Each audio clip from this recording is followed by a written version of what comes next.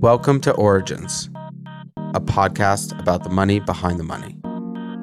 This podcast is created by Notation Capital, a pre-seed venture firm. We invest in amazing technical teams in New York at the infancy of an idea. You can find us on Twitter at Notation Capital.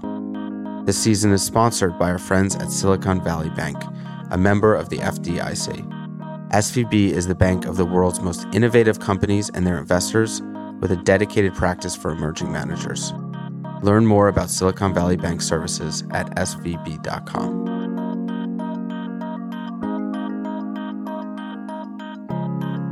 Tom Lenihan is Deputy Chief Investment Officer at the Rockefeller University, helping to manage all aspects of the $1.8 billion endowment. Previously, he was at Common Fund Capital, where he primarily focused on manager commitments on behalf of endowment and foundation clients in private equity, venture capital, and natural resources sectors. Before that, he worked for San Francisco-based Vista Equity Partners. Tom, thank you so much for joining us today. We're unbelievably excited. You are the first person that we've had on the podcast that is managing investments on behalf of a university endowment. So we're really, really thrilled to have you. Thank you. Thank you for having me. And you're based in New York, which is an extra bonus. Always a plus. Very exciting.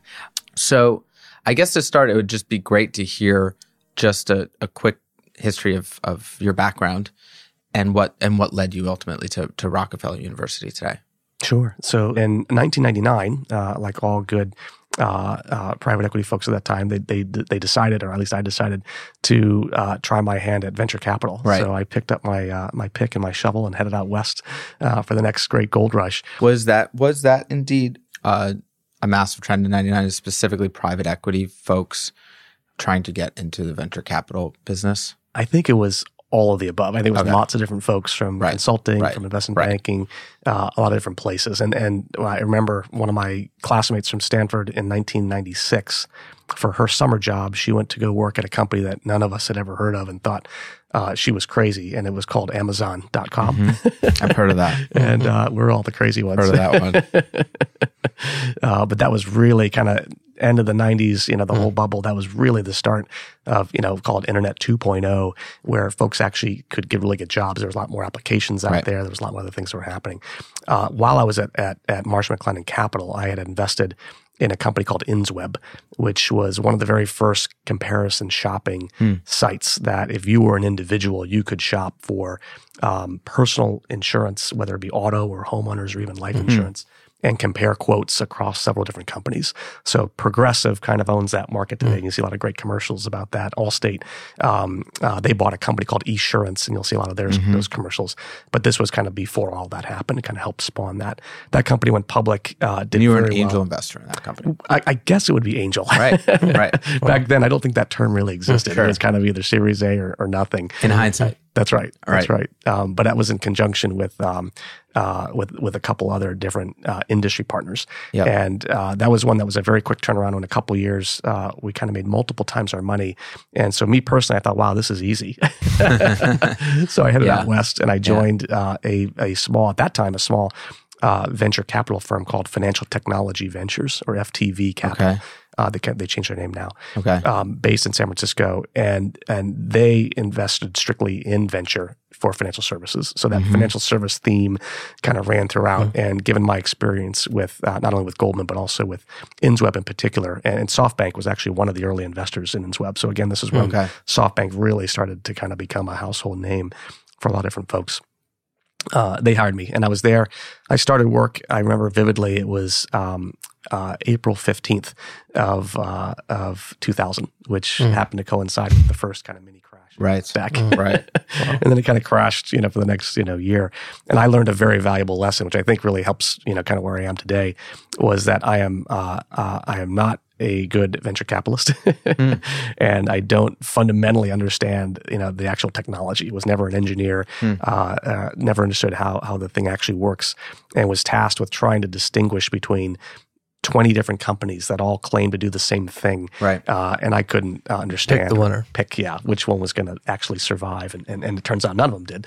But neither here nor there, that was a very tough time where I really felt, for the first time in my career, felt really uncomfortable. Like there was a fundamental distance between the technology that was being created and my ability to try to pick the winners. So that was thankfully— it went from going really easy to really hard pretty quickly. I would say it was ever very easy, but it was certainly where I felt more comfortable. Right. And so that was about 18 months. That lasted till about the middle of 2001. And at that time, got religion and said, okay, I need to go back to kind of my comfort zone.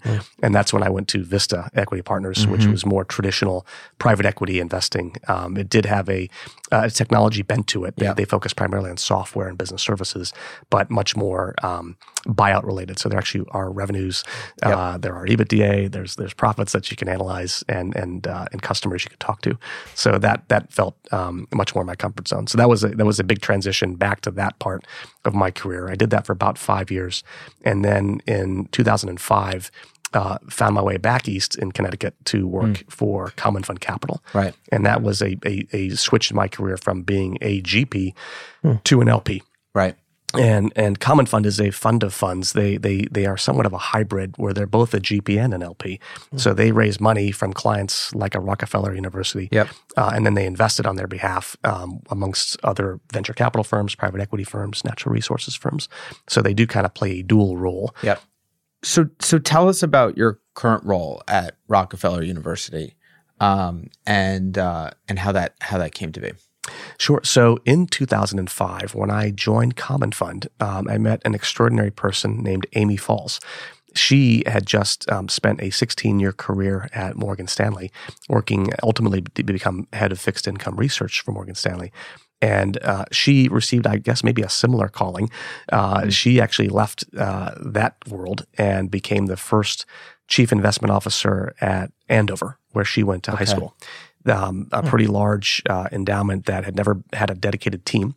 And so she was asked and kind of volunteered to be the very first. What were they CEO. doing previously? They were ruling the investments by committee. So they had a consultant that would help give them advice, and then they had a committee of alums that would get together and decide. So she was the first person that they hired specifically to run the endowment. That's exactly right. Okay. And one of the first things that she did was she actually invested in a common fund venture product. Oh, okay. And so she came onto our advisory board, and that's when I actually first got to know her. It was in 2005. Got it. So fast forward 6 years, I got to see her at all the advisory board meetings and got a chance to really establish a relationship with her. And she was in my mind, one of the few advisory board members who was just very thoughtful, would always push us on our thinking, would question convention, and would never let us take anything for granted, and would also give us advice. It seems strange that you would think that an advisory board wouldn't all advisory board members give you advice, and many of them don't. And so I thought actually she gave us incredibly valuable advice and insights to think about as the world changes. In 2011, she was recruited to be the next chief investment officer at Rockefeller University. So when that happened, I was still at Common Fund. I actually had reached out to her to congratulate her, but then asked, is there anything I can do to be helpful in your new role as you think about what you want to do going forward? And she said, come on down and let's talk about it. You can come work for me. One thing led to another. Right. And she hired me as her deputy that same year. Right. And so I was her first kind of new hire. She basically rebuilt the entire team from scratch. And it's now been kind of 5+ years as part of that partnership, and it has exceeded my personal and professional expectations in a great way. She has been a true partner, and in terms of the way we run the endowment at Rockefeller, she's a big believer in everybody acting as a generalist. So nobody has ownership of any specific asset class or as any particular silo. We actually all own the endowment entirely and own that performance. And so when we think of where we might deploy the marginal dollar within the endowment, we don't have people thinking like fighting for turf battles or what have you. We think about actually where we think it makes the most sense. Right. In other words, people fighting, the venture capital person saying, I need more venture dollars. Venture and private equity and public. Okay, got it. That's right. That's really interesting. So tell us about Rockefeller University itself. So Rockefeller was established in 1901 by John D. Rockefeller himself as America's very first medical research institute. And so our motto, and we actually converted technically to a university about 50 years ago. So we actually we grant degrees, but we're much less like a traditional university than we are like one, meaning we have no undergrads. We have about 150 students, if you will. Those are all doctorate students or kind of postdoc folks that are all working directly with a scientist in a particular lab. We have around 72 lab heads. So on average, they might have 2 or 3 folks working with them for, call it 4 to 5 years. Right. And then they actually graduate. We graduate about 30 folks a year. But nobody pays tuition. With PhDs? With PhDs. Yep. Nobody pays tuition. Actually, people are all paid. They are recruited and paid to do their graduate work at Rockefeller. And it is, our mission is simple, and it is unwavering, and has been since it was founded. Science for the benefit of humanity. So everything that the folks are working on at Rockefeller is squarely focused on improving the human condition. So we have folks that are literally trying to cure cancer. Right. We have one scientist who actually is working with mosquitoes, trying to find a cure for Zika. We have folks that are working on. Pardon? With CRISPR? There's I don't know if she in particular is working with CRISPR, but we have several scientists that are doing that. Well, I know that she in particular, this scientist is she's obviously one of our top minds. She made the New York Times earlier this year because she's doing something which doesn't happen often in the scientific community, which is she's actually reaching out to work with other scientists throughout the world to find a cure. Most folks kind of work in their own little silo, and maybe it's systemic or endemic to Rockefeller in general, and just in terms of the whole teamwork aspect. But she's really working out to try to. This is such a crucial thing that we need to get right, and need to get it right fast. That working with some of the best and brightest minds throughout the world to share their research. So talk a little bit about how the endowment has evolved. The Rockefeller University Endowment has evolved over the last years. Do you raise money for the endowment from private donors, or was that endowment originally established by Rockefeller himself and it continues to exist in that form today? How is that endowment funded? So it absolutely originally, its roots definitely came 100% from John D. himself. We have about 50 plus members on our board of trustees, all folks that are primarily from the New York area, although there's actually at least one that's on the West Coast in the venture world. And in terms of how the university itself is funded, roughly, in rough numbers, a third of our budget comes from the NIH and other public and private sources of financing, Howard Hughes, other grant money like that. A third comes from donations from our board, primarily from our board of trustees. You don't certainly have to be on the board to donate money to Rockefeller, but that's primarily it comes from those folks. When we're looking for board members, we're looking for folks that are dedicated to the mission of Rockefeller, which touches everybody in the human race, which I think is amazing because it's as broad as it is, and it never goes out of style. There'll always be things that will afflict us in different ways, and hopefully we'll find cures for the ones that do today, and then tomorrow, we'll do that as well. But when we ask those board members to join the board of Rockefeller, we ask them that this be their number one or number two philanthropic endeavor, so that they're really dedicated, and none of them are alums, as far as I know, of Rockefeller. But they truly are in love with the science and in love with the accomplishments of what we're being able to do there. And then the last third, roughly, comes from the earnings from the endowment. Right. So in round numbers, we're a $2 billion endowment. Around 5.5% we clip, which is an aggressive rate. Foundations, kind of by law, have to distribute 5% of their assets every year.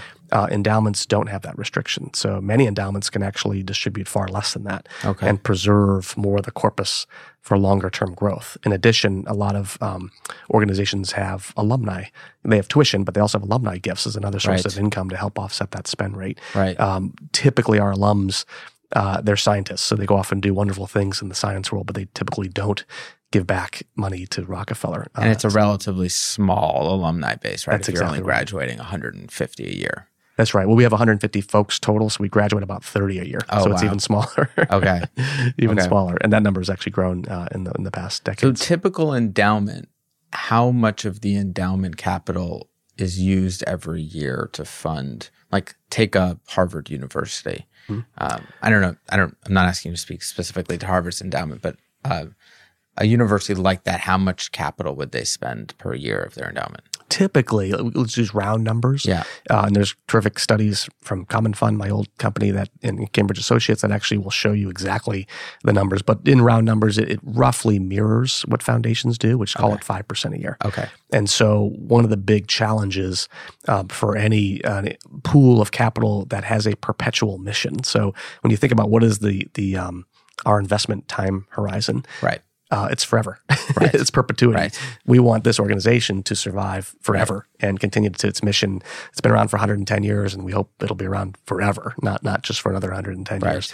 So that gives you an idea of what you're dealing with in terms of how careful you need to manage the portfolio. For Rockefeller in particular, we have that kind of, not dissimilar from a lot of our peers, but we have that dual mission where we have to grow the endowment because not only do we have this kind of the spend rate that is always there, and we have one client, which is the operations part of the university, and we account for a pretty large chunk of the budget, so that's meaningful to everybody that we actually are able to manage it responsibly.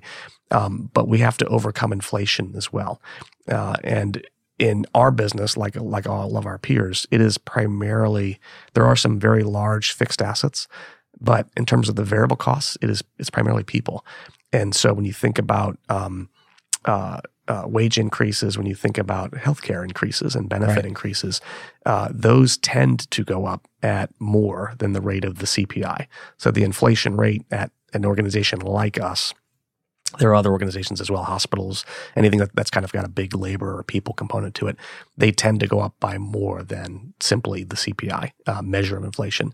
So for us to maintain the purchasing power of the university in perpetuity, we have to be able to invest it to exceed our spend rate plus inflation. And again, at an inflation number that's higher than, I would say, than normal.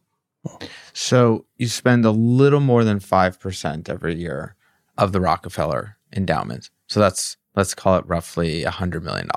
Mm-hmm. This is maybe a mechanical detail, but if you're taking that $100 million out, presumably it's not coming out of a venture fund because those are very illiquid private investments.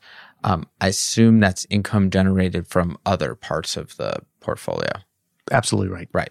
Absolutely right. And it could be because venture funds, even though they don't have to be fully wrapped up, but they can distributions from gains of companies that get sold in the interim. So it's certainly, all of it is a source of liquidity, but it is, your point is absolutely right. It is generally a lot less liquid than certainly a bond fund or a cash fund or even a public equity fund. Right. So how do you think about investing the endowment, given the objectives and given the time horizon of forever? Yeah, well, it's you can't. And I would add to that, how do you think that compares? Given that Rockefeller University is different than most universities, how do you think that compares to the other university endowments? Yeah, so the first point, if you think of investments along a spectrum, where you can think on one end of the spectrum, you have the most liquid, which might be just cash that is sitting literally in a money management account. And in today's environment, it is virtually zero in terms of even for an institution cash as large as or under the mattress. That's I assume Rockefeller University isn't keeping too many dollars under the mattress. But.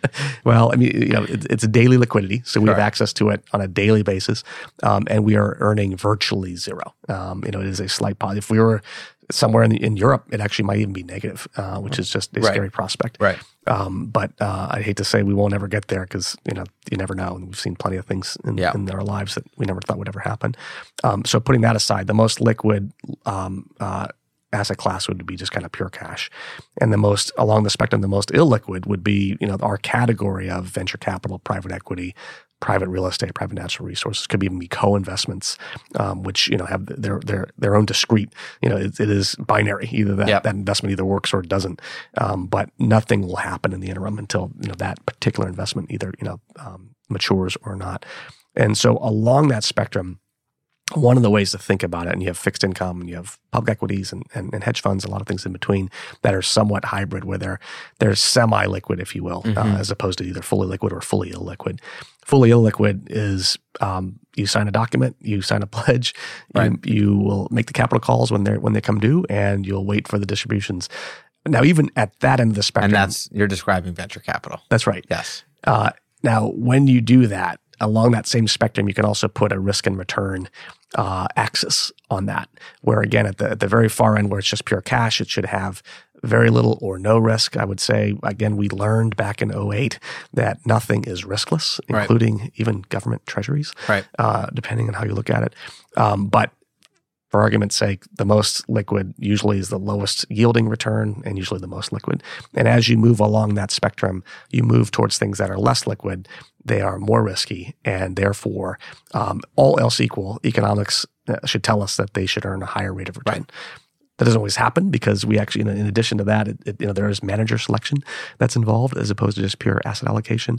And some managers are better than others, and some are successful and some are not. So when we think about Rockefeller being around forever, we can't focus strictly on one side of the spectrum where it's purely the safe, easy way to go, because we have to continue. We got to take out money every year, and we have to replenish it, and also hopefully grow it so that we can keep pace with inflation.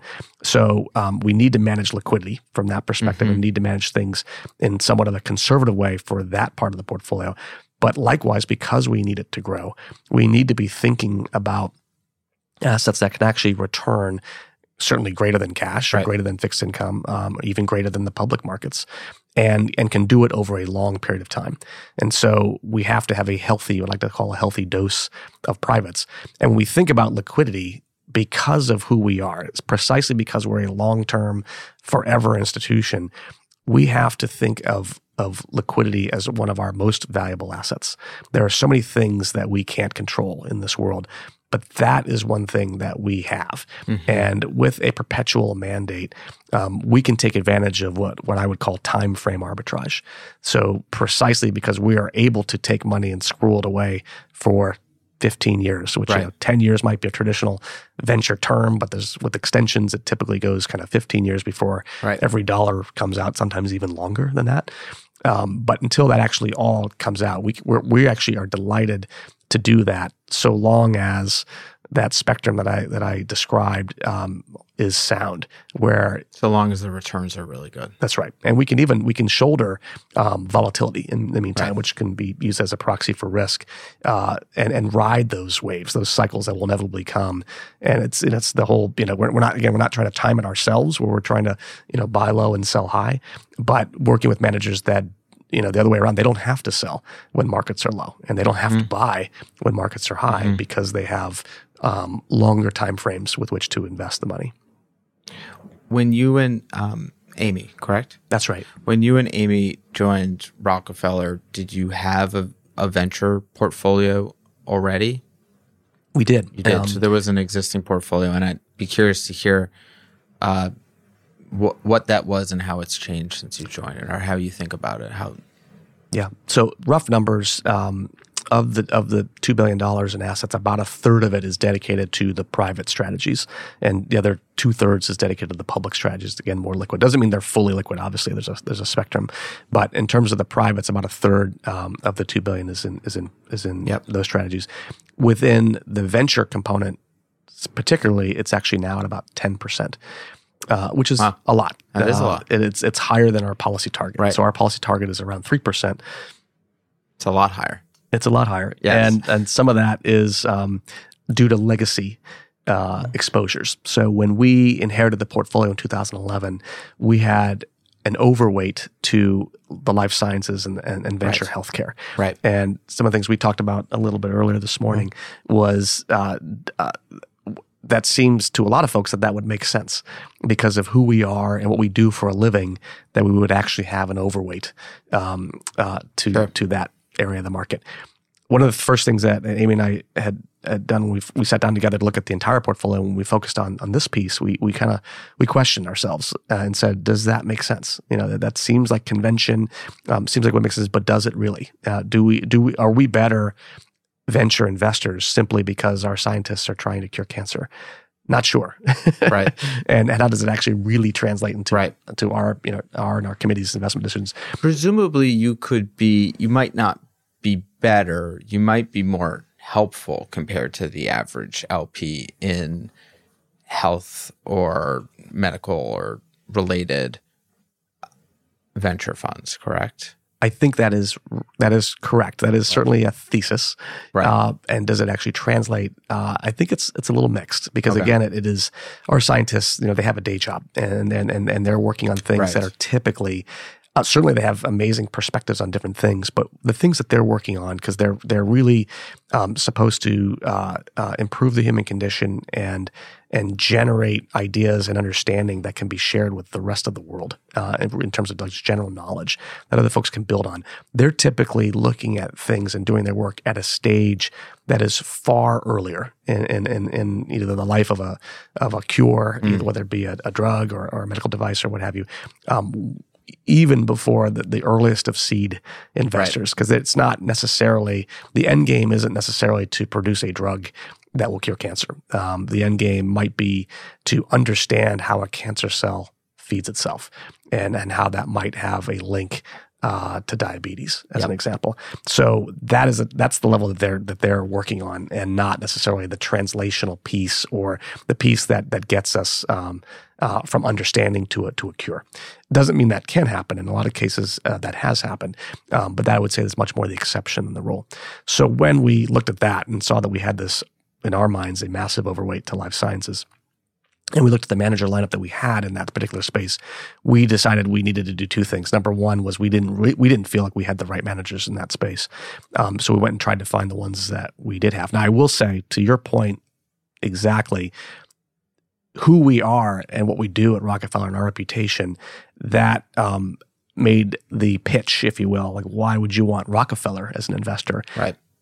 Quite easy amongst that class of groups. It wasn't necessarily easy amongst other groups, and we had to, kind of, one of the things we had to do initially was really sell ourselves. We had to really convince people kind of who we are, what we do for a living, and why we'd actually be a good partner, because a lot of folks had never heard of Rockefeller. They might have heard of other Rockefeller entities, but in terms of the university, there's a lot of aha moments. Right. And so we had to do a little bit of kind of self-promotion just to let people know who we are. Typically, I'm guessing when you speak about pitching yourself, you're pitching to, in most cases, very well-established existing venture firms that are on Roman numeral 5 through 10, correct? Or even 15. Or 15, yes, yeah, right. That's right. That's right. We had never had any of those. And so on the healthcare side, we were going to trim, we were going to reduce our exposure overall, and we were going to change the lineup. On the IT side, we had actually had very little exposure on the IT side. So we were going to build that. And then you kind of think of who you build that with. We actually had never had discussions with some of those, upper echelon, top brand, high vintage number fund groups, which, everybody kind of has their own top 5 or top 10 or top 20 list, but in nowhere else that we can find and where actually that matters, more. It doesn't matter anywhere else except in our minds, more so than in venture. Yep. Where those folks actually do have long-standing relationships. They have a long-standing track record. Entrepreneurs want to work with, the best entrepreneurs want to work with them because of their experiences and what they can actually bring to the table in terms of real tangible value add. That matters. Doesn't mean they're the only game in town, but they certainly are. They garner more than their fair share of economic rents. Yep. So our first strategy was on the IT side, go after those groups, introduce ourselves, and see what happens. See if we can actually convince them, because these groups are horribly oversubscribed from their existing investors. They have the absolute top tier peers of ours, and the last thing they need is another investor, unless we can convince them that what we do actually resonates with what they believe and kind of why they do what they do.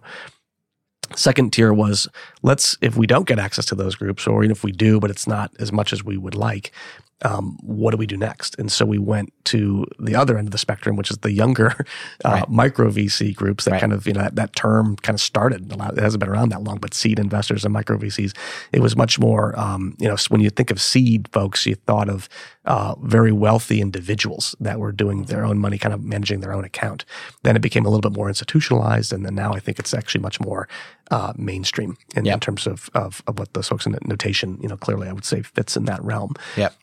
So we went after some of the newer groups because we said, well, if we can't get into the most established venture firms, how about the new world order, the next groups that will be those established groups in 10 or 15 years? And then the third prong that we did was said, well, that sounds great, but all these take a long time. It takes a lot of blood, sweat, and tears, a lot of shoe leather to convince folks that you're a good partner. I think there's only so much you can do, but other than time, it just takes time and dedication. At the end of the day, I think GPs, what can we do as LPs to really add value? Very little at the end of the day, unless it's potential on the co-investment side. Right. Rockefeller, again, we might be able to introduce them to a lab head that is doing work that is particularly relevant. But again, I would call that more the exception than the rule. What we can promise is loyalty. And it's not blind loyalty, it is a business relationship. So folks need to continue to earn it. But at the end of the day, it is not being like fast money where you're kind of in and you're out and you're flipping things back and forth. It really is dedicated for the long haul and having a time frame, an investment horizon that matches their investment horizon. Yeah. If you earn it, you presumably might stick with them as partners and investors forever. That's right. That's right. So how'd you do? Well, I was going to mention the last prong to kind of bridge the gap between today and tomorrow, if you will, was we actually hired a fund of funds. Right. So a group similar to what I used to do at Common Fund, a group called Greenspring Associates, located outside of Baltimore, and that was a group is a group that I actually sit on their advisory board, who truly acts as a partner. And again, they're both a GP and an LP. So they think like we do in terms of making investments directly into partnerships, but they also are a GP because we hire them and they work with us. And when we think about a value-added partner, and I would say I knew exactly what we were looking for because having done that business, I knew what those types of partners, and Judith, is obviously very similar in that respect. Yep. Judith at Weather Gauge. That's right. Yep. What they actually could provide, and again, very similar to my initial relationship with Amy, where it exceeded all my expectations. What Greenspring and their team have been able to do in terms of giving us additional insights, helping us to actually gain access to some of the groups that were on our top tier list, to help separate the wheat from the chaff in terms of it's a big space. There's lots of new players emerging all the time. It was an extension of our team. We're 5 people on the Upper East Side of Manhattan trying to cover every asset class globally. This is a group that is, 30 plus people specifically dedicated to the venture space, everything about venture, and really act as an extension of our team to help increase our understanding of the space. And whenever we have issues or questions, and there's I just say it's a two-way street. I think they would be generous to say, we get plenty of insights from you guys. I think they're being overly generous, but we like to make our contribution as best we can. But it is very much a dialogue and trying to figure things out together that makes that relationship so fulfilling. And the returns have also been great, by the way. That's cool. which at the end of the day, that's kind of, what it all, hopefully all this, kind of contributes to. Given your very long time horizons, how do you assess your performance at these sort of 5 and 10 year intervals? So the good news about having a big legacy is that we, there are some Kleiner Perkins funds that we were in, going back to like the 90s, and actually there's a Venrock fund that was a 1978 fund that was a evergreen fund that actually went to a term fund in 1995. Is that the one that invested in Apple? I don't think so. I think this is one that's all kind of specifically healthcare related. Right. But that fund is now, it actually just officially wound up. It is officially done, I think, after this next quarter. Wow. After 22 years since they turned into a term fund, let alone just the evergreen portion. So the good news is we can look at those returns and see kind of how we did. I use the term loosely because it was the prior regime and others that contributed to that. And then look at some of the newer things that we've put on the books since then done at all different stages. So it's now been, we have a bona fide 5-year track record since Amy and I started, a full 5-year track record that we can look to. And we can also look at the contributions on an annual basis. And venture has actually, one of the saving graces that's been one of our largest single exposures in terms of asset classes, but it also has been one of the highest performing. Right. So that is the good with that. And the bad is it's not all fully realized. A lot of those valuations, and you guys see it all the time, the valuations are unrealized by their very nature. Are they right?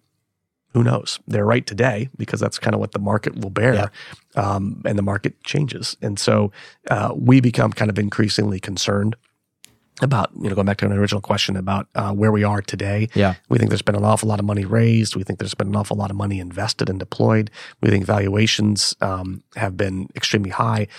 What's similar is that does feel like it's a land grab mentality, that it's kind of winner take all or winner take most. Right. That was absolutely the case back in 2005 and 2006 and 2007.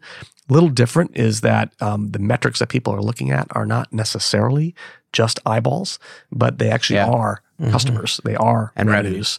Yeah. They are, these are, Uber, I'm not going to prognosticate on when or not, 60 billion is the right number, but what is undisputed is that they have billions of dollars of revenue. Yep. And they can point to metrics and customers where it is highly recurring. So that has a value. Whether or not it's 60 billion, I don't know, but it is. It does absolutely have some value. And these are real companies, and these are big behemoth companies.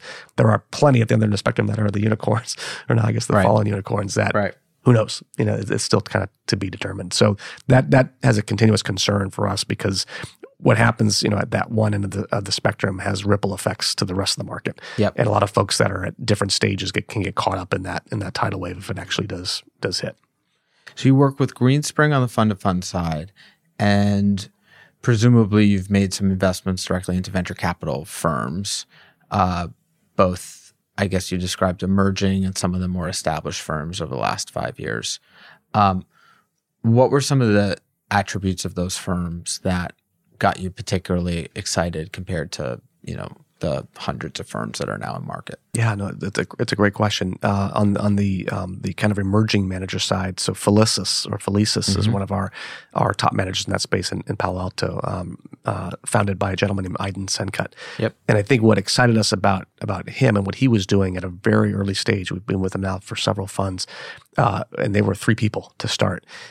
He was a top 50 employee at Google and speaks 7 or 8 different languages. He actually opened up, because of that, he opened up a lot of the Google international offices. And so he not only did he have a worldview, but one of the things that he looks for is strength in diversity. So he has a member of his team who is a Brazilian national. He has a member of his team who is an Indian national.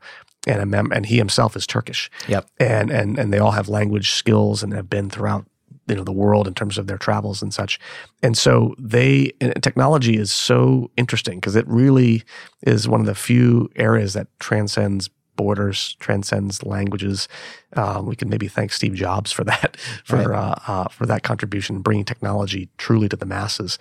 And to have that kind of global perspective is really interesting. And the way they think of the world, they don't think of what will work in the United States. Right. They think what will work in Europe and what will work in Latin America and what will work ultimately in Asia and Africa. And so he was unique. And in addition, his first couple of funds were actually all of his own money. Yep. And all of his own kind of personal investments. And he rolled those over into the first kind of institutional fund. So we think of not only of just his worldview and his expertise, we also think about alignment of interests with limited partners. Actions certainly speak louder than words.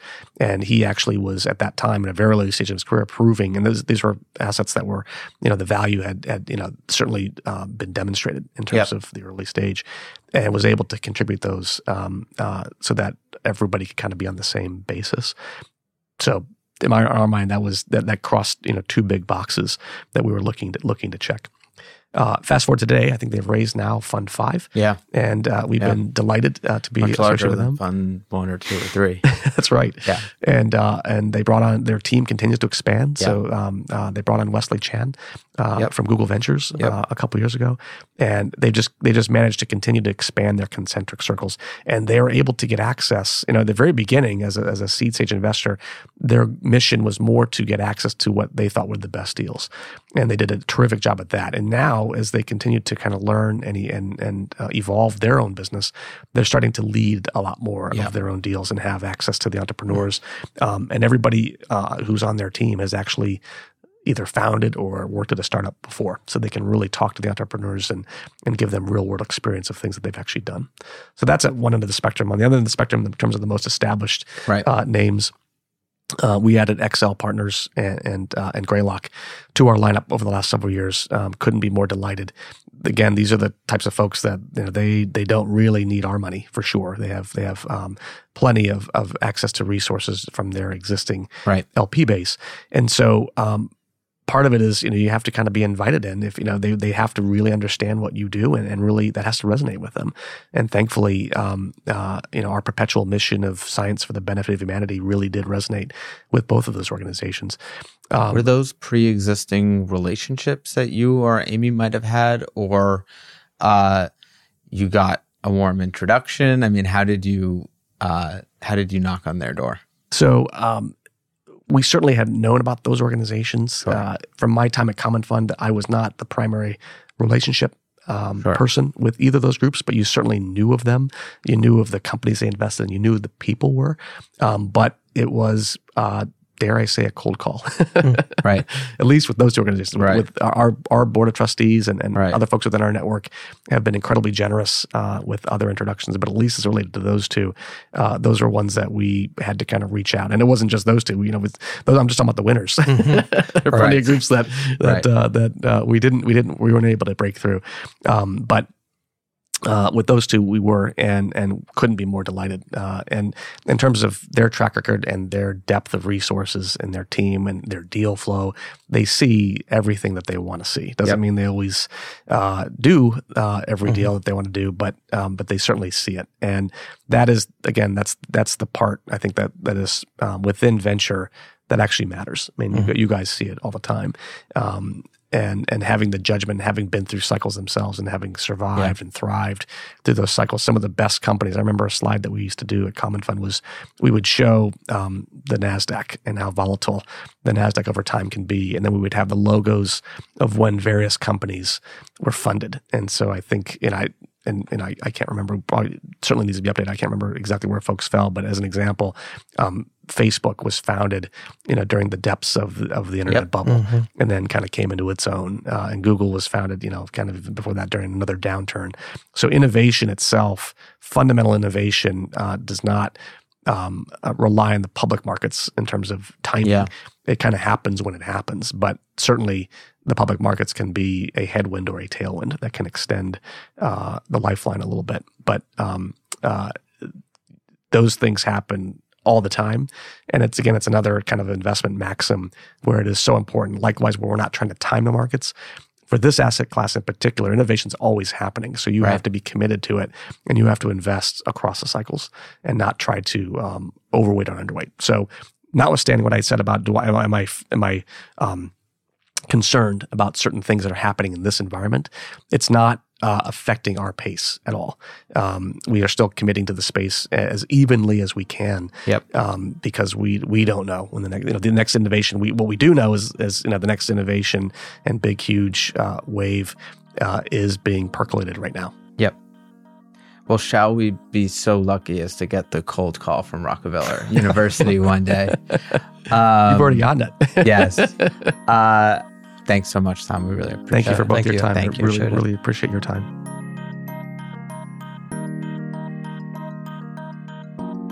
This podcast was created by Nick Charles and Alex Lyons, partners at Notation Capital. Notation is a pre-seed venture capital firm. We invest in amazing technical teams in New York at the infancy of an idea. You can find us on Twitter at Notation Capital. We'd like to thank Silicon Valley Bank for sponsoring Season 2 of Origins. At SVB, the bank of the world's most innovative companies and their investors, Its experts help innovators, enterprises, and investors move their bold ideas forward.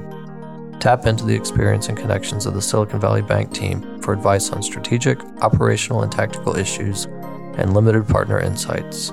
Silicon Valley Bank is a member of the FDIC. If you liked this episode, please share and remember to tag it with #OpenLP. We'd also like to thank Ben Glawe, who is our amazing audio engineer. You should work with him. You can find Ben on Twitter at visible_sound.